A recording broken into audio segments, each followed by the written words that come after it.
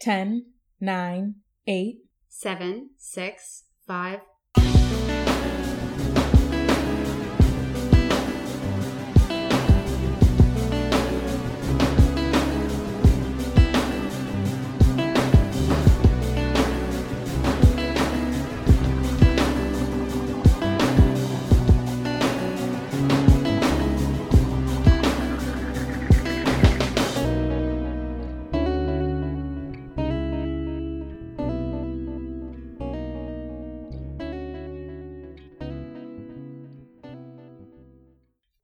Hey everyone, thanks for tuning in to the Am I Allowed to Like Anything podcast. I'm your host, Darian Simone Harvin, and right now I'm recording this intro from Cincinnati, Ohio. Whenever I travel, I really try to record a podcast with someone who lives where I am. I just think it's a good reminder for myself and others that the world doesn't revolve around New York City, and there are people who live everywhere and who are creating community where they are, who have unique voices that deserve to be amplified, right? So for this episode, I asked Megan Mitchell to join me. Megan and I both went to Emerson College in Boston, and today she's a reporter and anchor at WLWT, which is NBC's Cincinnati affiliate. So we talk about her journey as a local news reporter and some of the people and communities that she's covered so far. And also, the Plus One segment this week is pretty legit, if I do say so myself. So enjoy. Remember that you can rate and subscribe to Am I Allowed to Like Anything on iTunes, listen on Acast, and always join the conversation using the hashtag AIATLA. Okay, well, Megan, first of all, thank you so much. Yeah, no, I'm so happy that you're here. I was going to say that I'm here, but you're here. And I'm so excited to be here interviewing you. Yeah. We've been friends since Emerson. You know, we've both continued to watch each other go in our own paths. We were actually, remember we were co. Oh my gosh. I always forget about it too. We were entertainment producers of WEBN. Oh my gosh. We were something. And then. Or like I forget. Damn. Isn't it funny? And I feel like I remember so many of my positions, but that one, it was just like, and I also forget most of that. Yeah. Emerson, the land of opportunity. Yeah, right? For sure. Shout out. And it's so crazy because I always think to myself, I've been to the Oscars twice through Emerson and I have not been back since. It's true though. But Emmys. Okay, I didn't end up going to the Emmys because that was the year I decided to stay in New York. You and Dom suggested me to. Oh, yeah. Remember? Yes. Yeah. And I wasn't really a part of EBN at that point. I know. And you get to go to the Emmys. I know. Very cool. Anyway. Tangent about Emerson. Yeah, so sorry everybody, but that's the life we were living for 4 years. That's a little background for you. That's some context. Exactly. Darian and Megan. Context. Darian and Megan context. But another big reason that I wanted you to be on my podcast is because I think it's so important to make sure that we are remembering and spotlighting. And I say this for a lot of people who listen to my podcast who I know live in New York, which is where I live and how they know me. Sure. And just who live in big cities, right? I want us to remember that, number one, there are people living everywhere. Yeah. That are doing things within their community. Yeah. Doing big things within their community. And I don't want us to forget that. And I also just want to make sure that if I'm going someplace, I'm interviewing someone there, not just people who are in New York because it's comfortable or it's convenient. And I want to make sure that there are people everywhere kind of being spotlighted as they should be. Yeah. And because I think that you have such an interesting and a different for me. Well, I guess interesting for me and also different because we live different lives. The norm, sure. Yeah. And, but we are so close in age. We're both young people, young millennials who went to Emerson for broadcast journalism. Yeah. And here we are. It's so true. Yeah. So I don't know. That was another thing too, is bringing people to where you are, I guess, in a way that's like not New York City or not a big. It's funny that you mention that because like Cincinnati, I didn't live here 4 months ago. In fact, I didn't even think about Cincinnati 4 months ago. Same with North Dakota. Before I moved to North Dakota, I just thought, okay, like no one actually like really lives there, but like No, like, I live there. People live there. Right. People and you like survive there. Right. And that's what I'm saying is I always have this mentality, oh yeah, everyone's living in New York. Oh yeah, everyone's living in LA. Like, right. But that was these the random cities, exactly. I'm just like, oh my gosh, what? people live, and then I'm one of those people. Yeah, and it's like I want to break that mindset, or I want to make sure that we are not always thinking that way, right? That there are people. I think especially like millennials, like people who are like in their young 20s, you know, yes, or like mid 20s. Yes, I agree. Okay, so as I start out with all my guests, let's do it. I want a little bit about how you grew up and how that may or may not have led to just your interest in kind of what you're doing now. Like obviously journalism, but I think it's more than journalism. I think it's also a story about consistency and perseverance in a way. Ooh. Because here's the thing. I called Pat today. I called Pat Lambert today.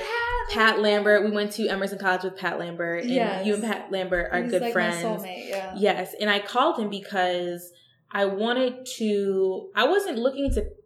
It's almost like if you're profiling someone, you want to talk to people who know them. Oh, he knows you pretty well. He knows you.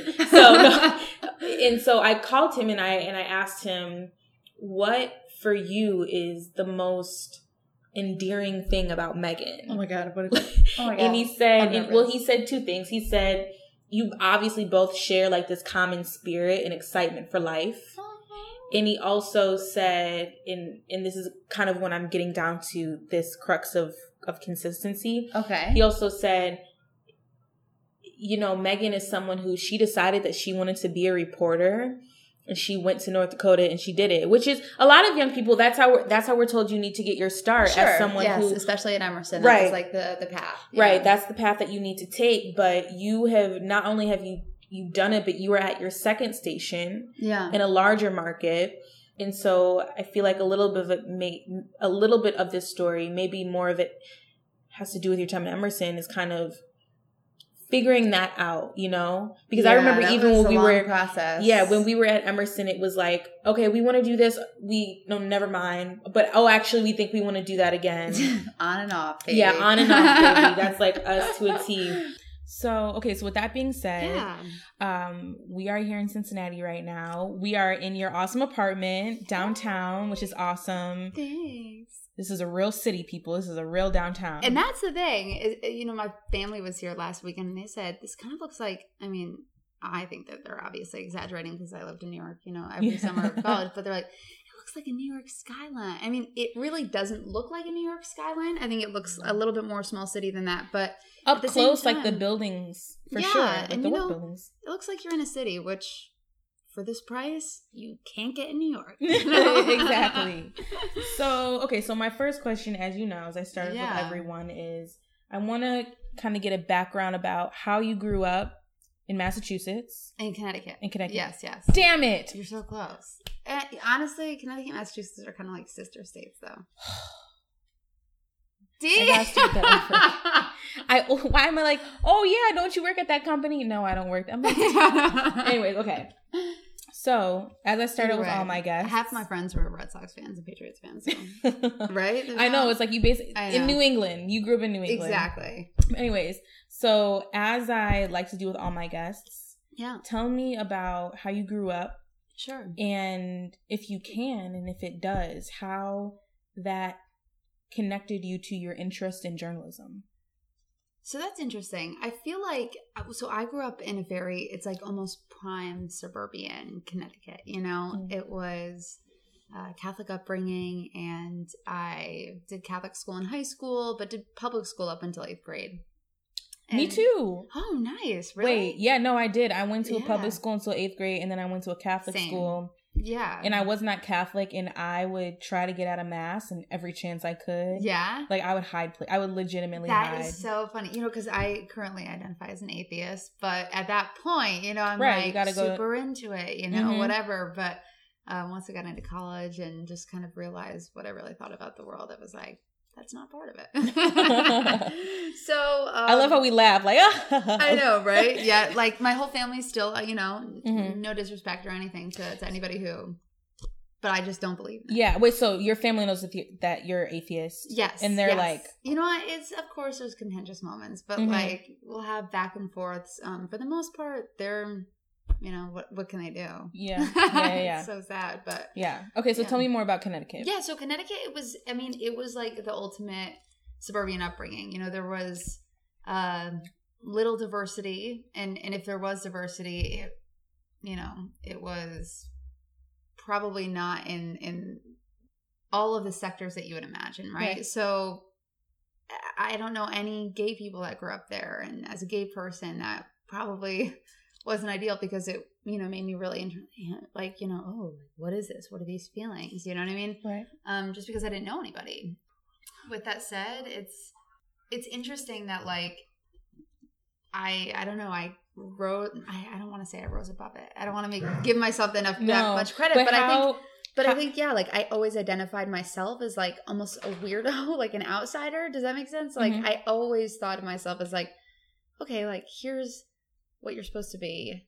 I'll kind of be that for now, but I always liked kind of the oddities and the outsiders. And I think that kind of grew a little bit of an like empathetic or like an openness. Yeah. And when I was in high school, I kind of flocked. I had almost my little like, I guess so-and-so like cool group of friends, and I love them to death, but I would always have these like side friends that were like, kind of the weirdos or whatever that I like. Yeah. Would always what made them weird? Like what made them, I guess, different from... Yeah. I mean, high school and middle school, right? Yeah. So it's like you have these ideas of who you want people to be. A lot of the times they conform to like gender norms and stuff. Yeah. Like basically they were weird for that environment because they decided not to conform. Right. And I think that in a sense, like I remember like a girl came out to me in high school and I didn't know what to do, but like it was like at a coffee shop where she was like doing a slam poetry, and that wasn't part of my social curriculum. Yeah. So I was like, oh, like this is so crazy. Like I can't believe this is a thing. And so I think like I was very eager to try and open my horizons because I felt more towards those types of people than probably the norm. Yeah.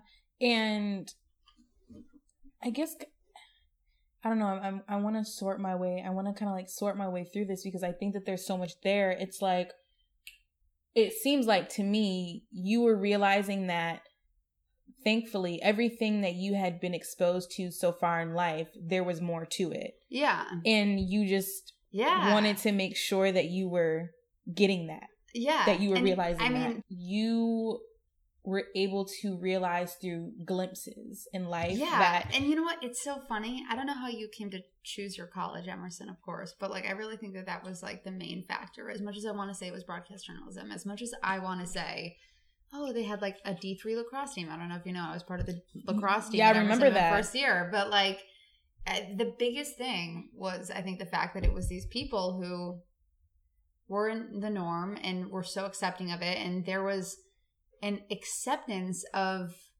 the outsider.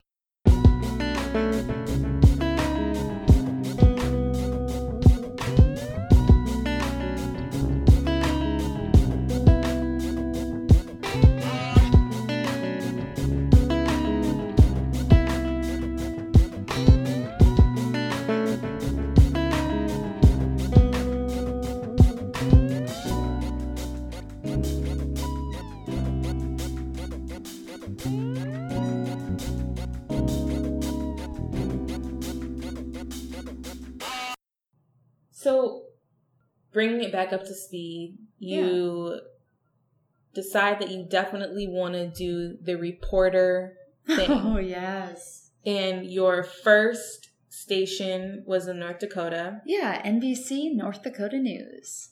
What was that like?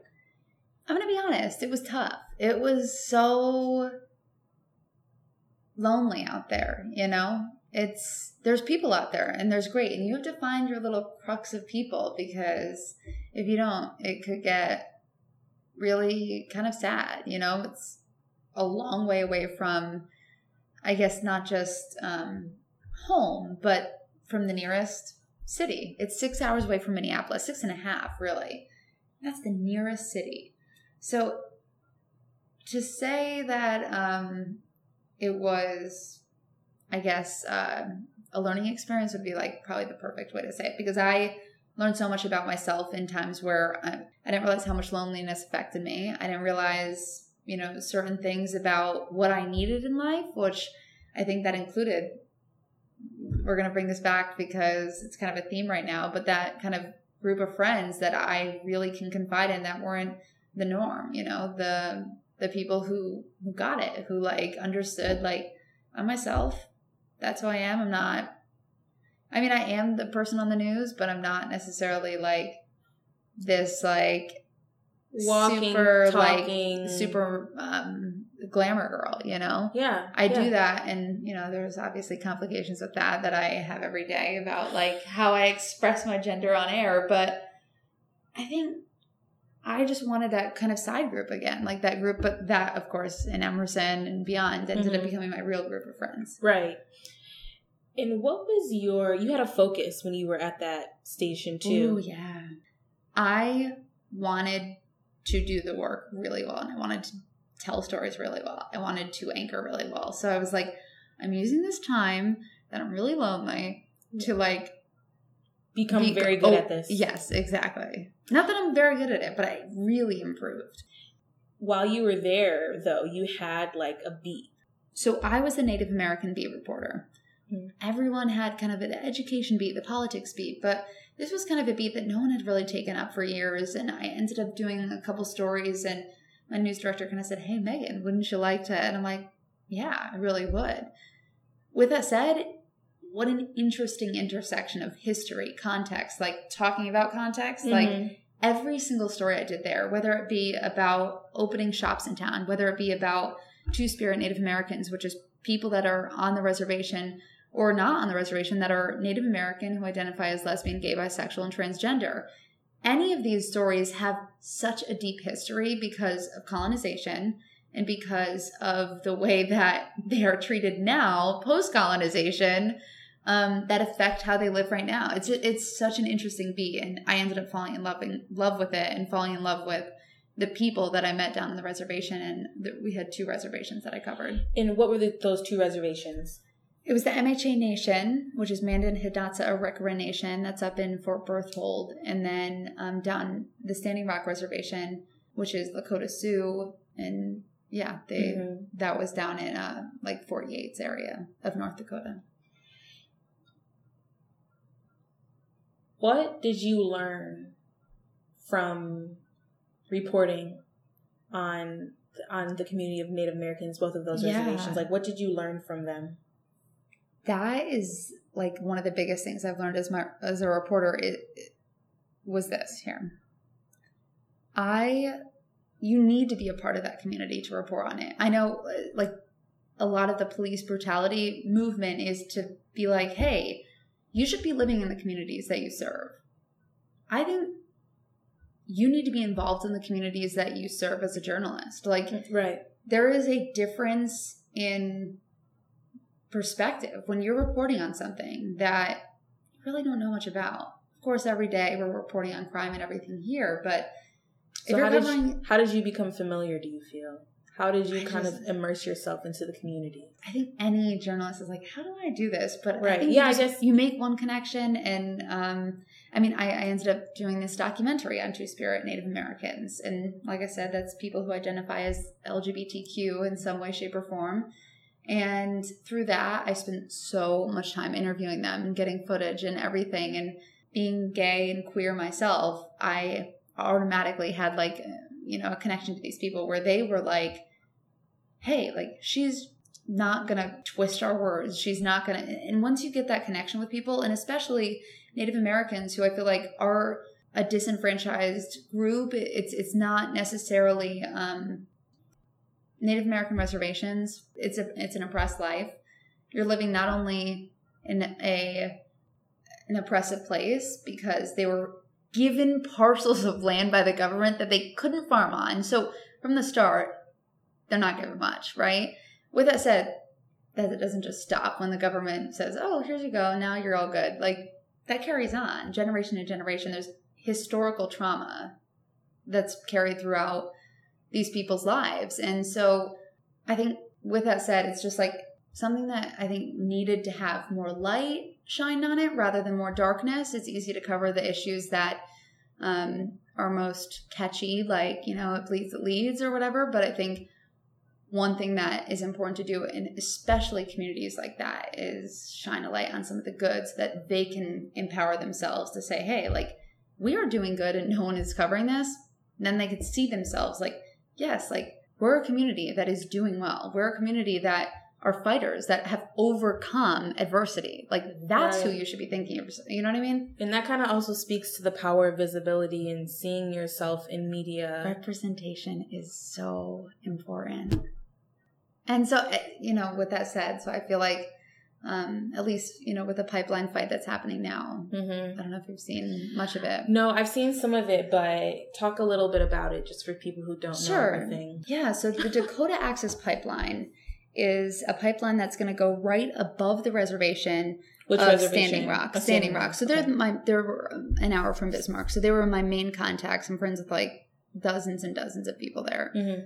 And with that said, that if that pipeline breaks, their water source is gone. You know, like it's done for. And it also is in treaty boundary, which means that the U.S. government has once again, which by once again I mean every single treaty that the Native Americans had with the U.S. government has been broken.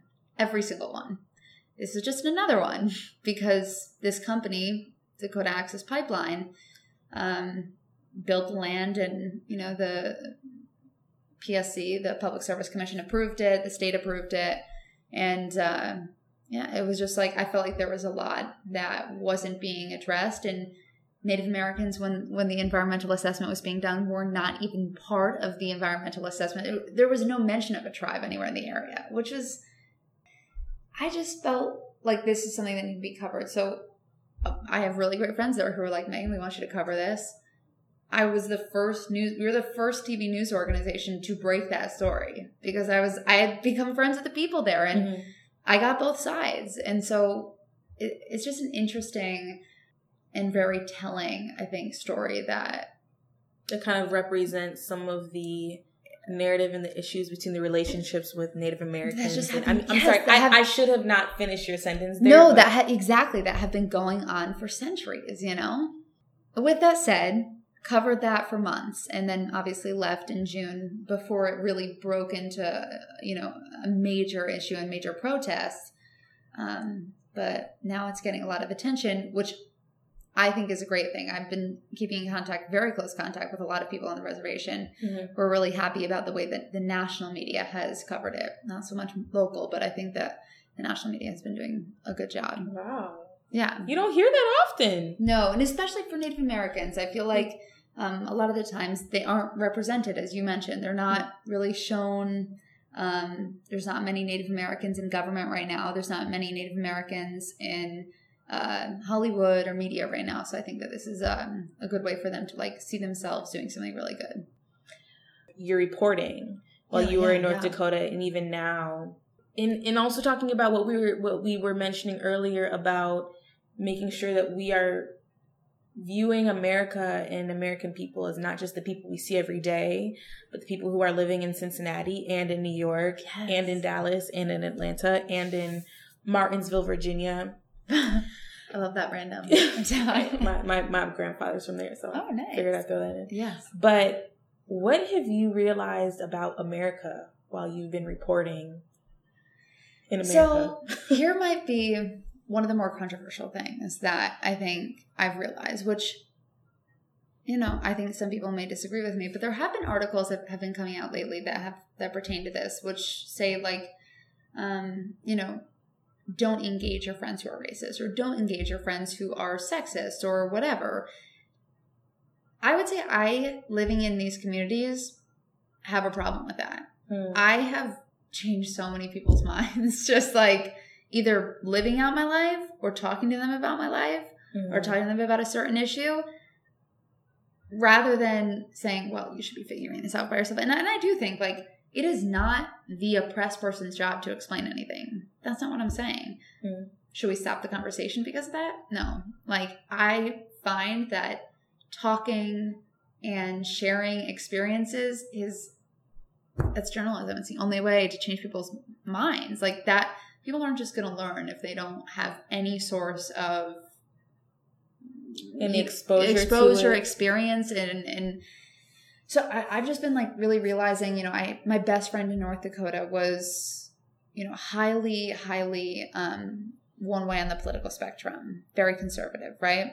I have nothing against that. And I have nothing against people who are highly, highly liberal on the spectrum. What I am saying is that once he understood certain things about me, once I understood certain things about him, I accepted him more. He accepted me more. It was a beautiful, like it really was relationship growth, and it wouldn't have got that way if it wasn't for conversations and engaging with people who are different than you. So as I told you, there's one question I've been asking everyone. Yeah. For this series of podcasts. Let's do it. About the election. Yeah. Yeah. You say that so enthusiastically. And I'm like crying inside. No, I'm just seriously though. How has the 2016 election affected you so far? So as a journalist, I cannot believe what political reporting has become, what I think the election has become. It's interesting because I have so many mentors in the newsroom, both in Bismarck and in Cincinnati, that are like, Megan, just letting you know, this isn't normal. This isn't the normal election. So I'm just kind of taking it step by step. With that said, as a journalist, it's interesting when I cover these issues or when I'm in a newsroom, what we'll decide to cover. Because sometimes, I'll think, that seems a little bit gossipy from one side or the other. Mm-hmm. We cover it. Sometimes it'll be pretty gossipy and I'm like, oh, I guess we got to cover this, And they're like, no, we don't, we don't want to cover that type of thing. It's been an interesting intersection that I feel like any other election would, for example, I think about 2012, Mitt Romney. I was a student journalist at that time, right? So there was that one major scandal that he had where he was basically saying that a certain percent, probably 40 to 45% of the country is living off of welfare. And that made headlines huge. It probably put him down in the polls. It really was a scandal, so-and-so. Whereas some things that have been said in this election from both sides, a lot of what Donald Trump has said has become very controversial, especially the month of August for him was so crazy. So I think with that said, it's interesting that it's either not necessarily deterring him as much as it did with Mitt Romney. It's interesting to see from a reporter's perspective, what ends up affecting a candidate, what ends up not, Yeah. So, yeah, it's been a crazy election cycle. That's all I got to say. Yeah, what affects them and what doesn't, and what's that based off of, right? Right? I often find myself, once I ask this question and people respond. Yes. I want to have something really smart to say after it. Oh, gosh, okay. But I don't. Okay. It's one of those, I think you got to take it. I think every single person in this world is say. I'm just thank you for your opinion. Thank you for sharing this with me. Seriously, I went abroad to Peru back in April with my friend Pat. I was trying my best with Spanish and everything, but people are like, Trump, what is he doing? What is happening there? And I'm like, I just can't. I don't know. I'm not sure. I wish I had some really smart political response, but I don't have that. I'm just really trying to share with people. It's been a lot. Right? I'm just trying to share with people and expose myself to how people are feeling and how they're being affected. Yes. Here's my last question before we get to the plus one segment, which I'm really excited for. Yes. Because I'm really excited for my plus one. Okay, let's do it. What is your dream right now? What do you think about every day? What keeps you up at night? Where do you see yourself?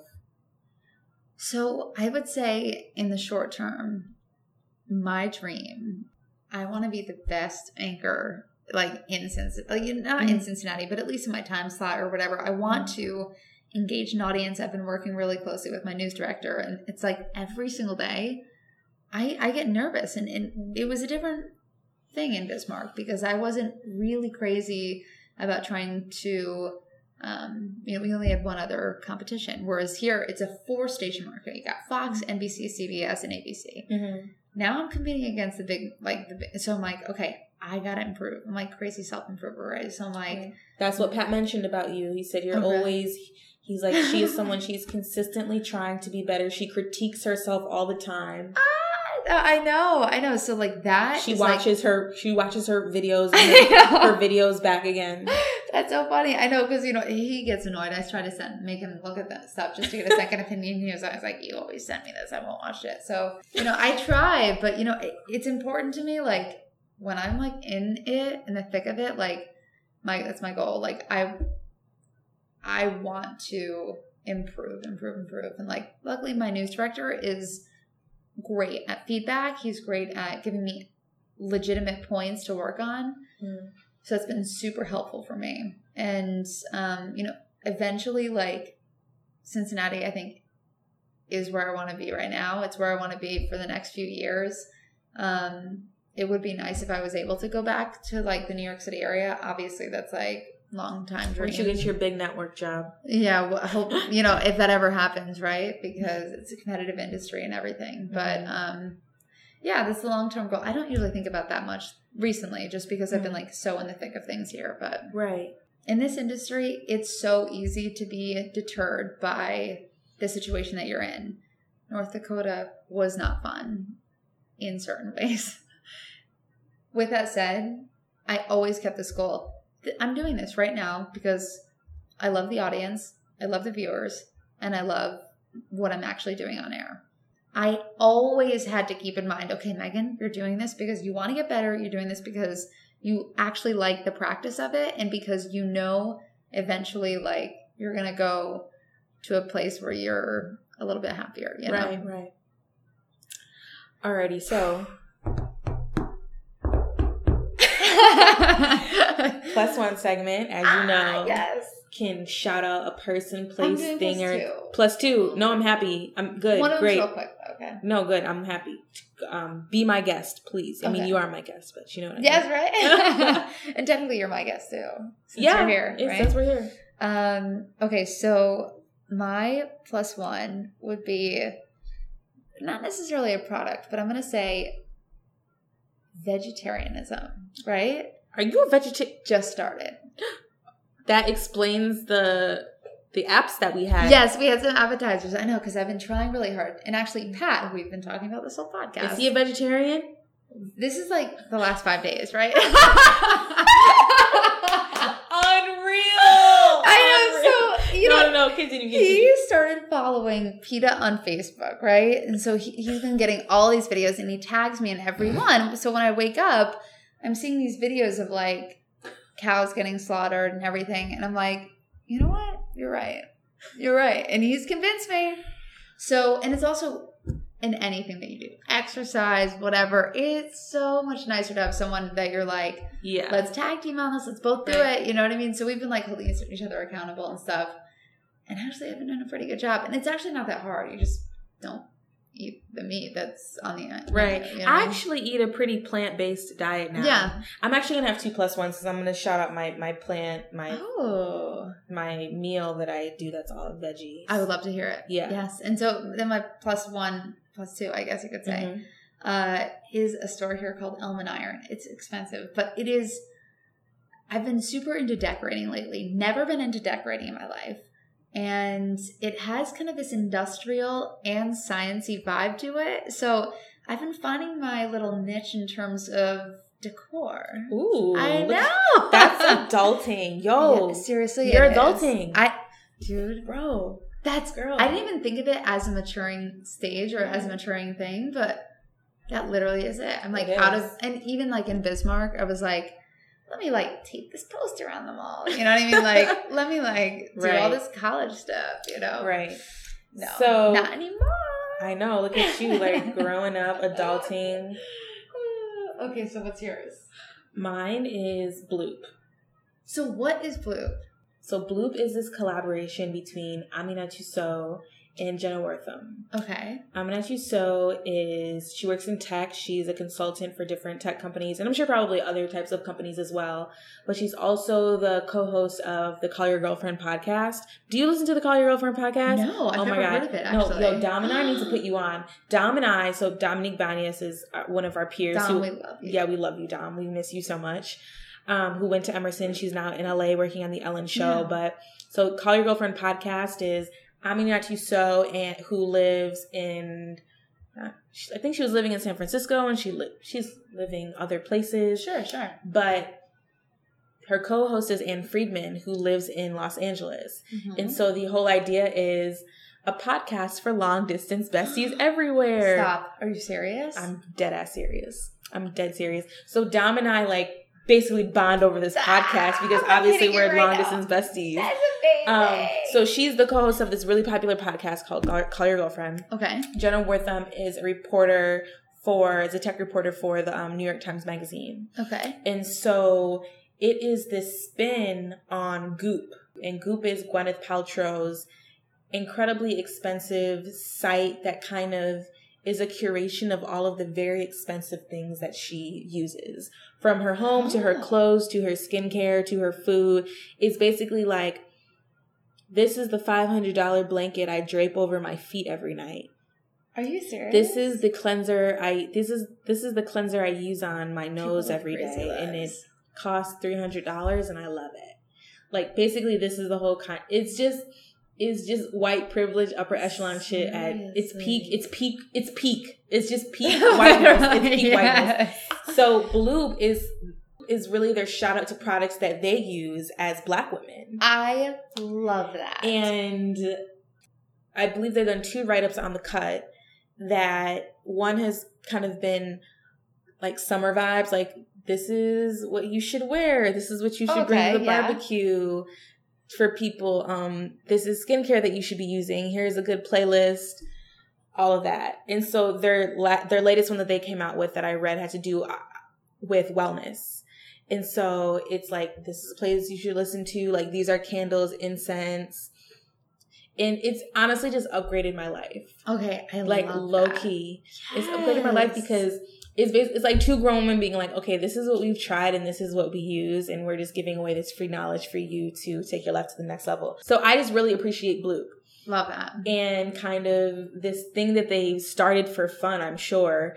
But I often think about how women who are in their later 20s or just experience more of life, whenever you can learn from them, I think is honestly something that I'm always trying to do. My second plus one, yes. I've been making collard green wraps. Okay. I'm so annoyed with myself.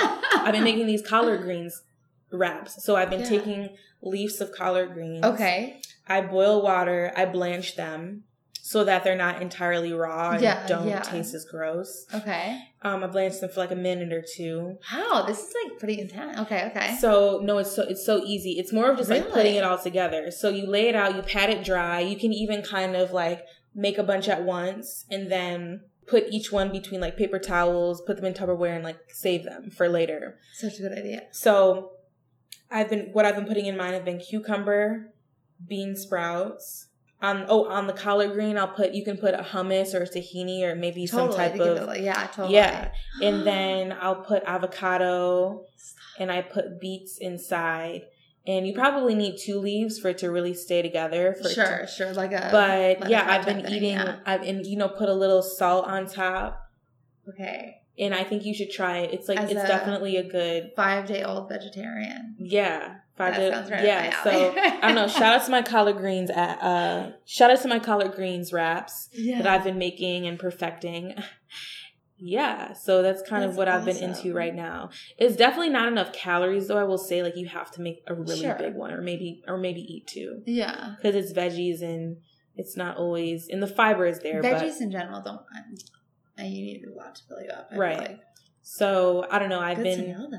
Right. So that I'm going to shout out my collard greens wraps right now. Hey. I think that they're great, and I kind of feel annoying that I'm eating them, but get in shape 2016. Right. So, Megan, this has been great. Darian, this is awesome. I'm so glad we got to do this. Thank you for having me on. Thank you. No, seriously, this is so fun. And in general, I love the fact that you do this. I think we're very similar people in the sense that we have that goal, Self-starters for sure. Yeah, to tell stories and self-start, Yeah, to tell stories. Right? Yes. I love it.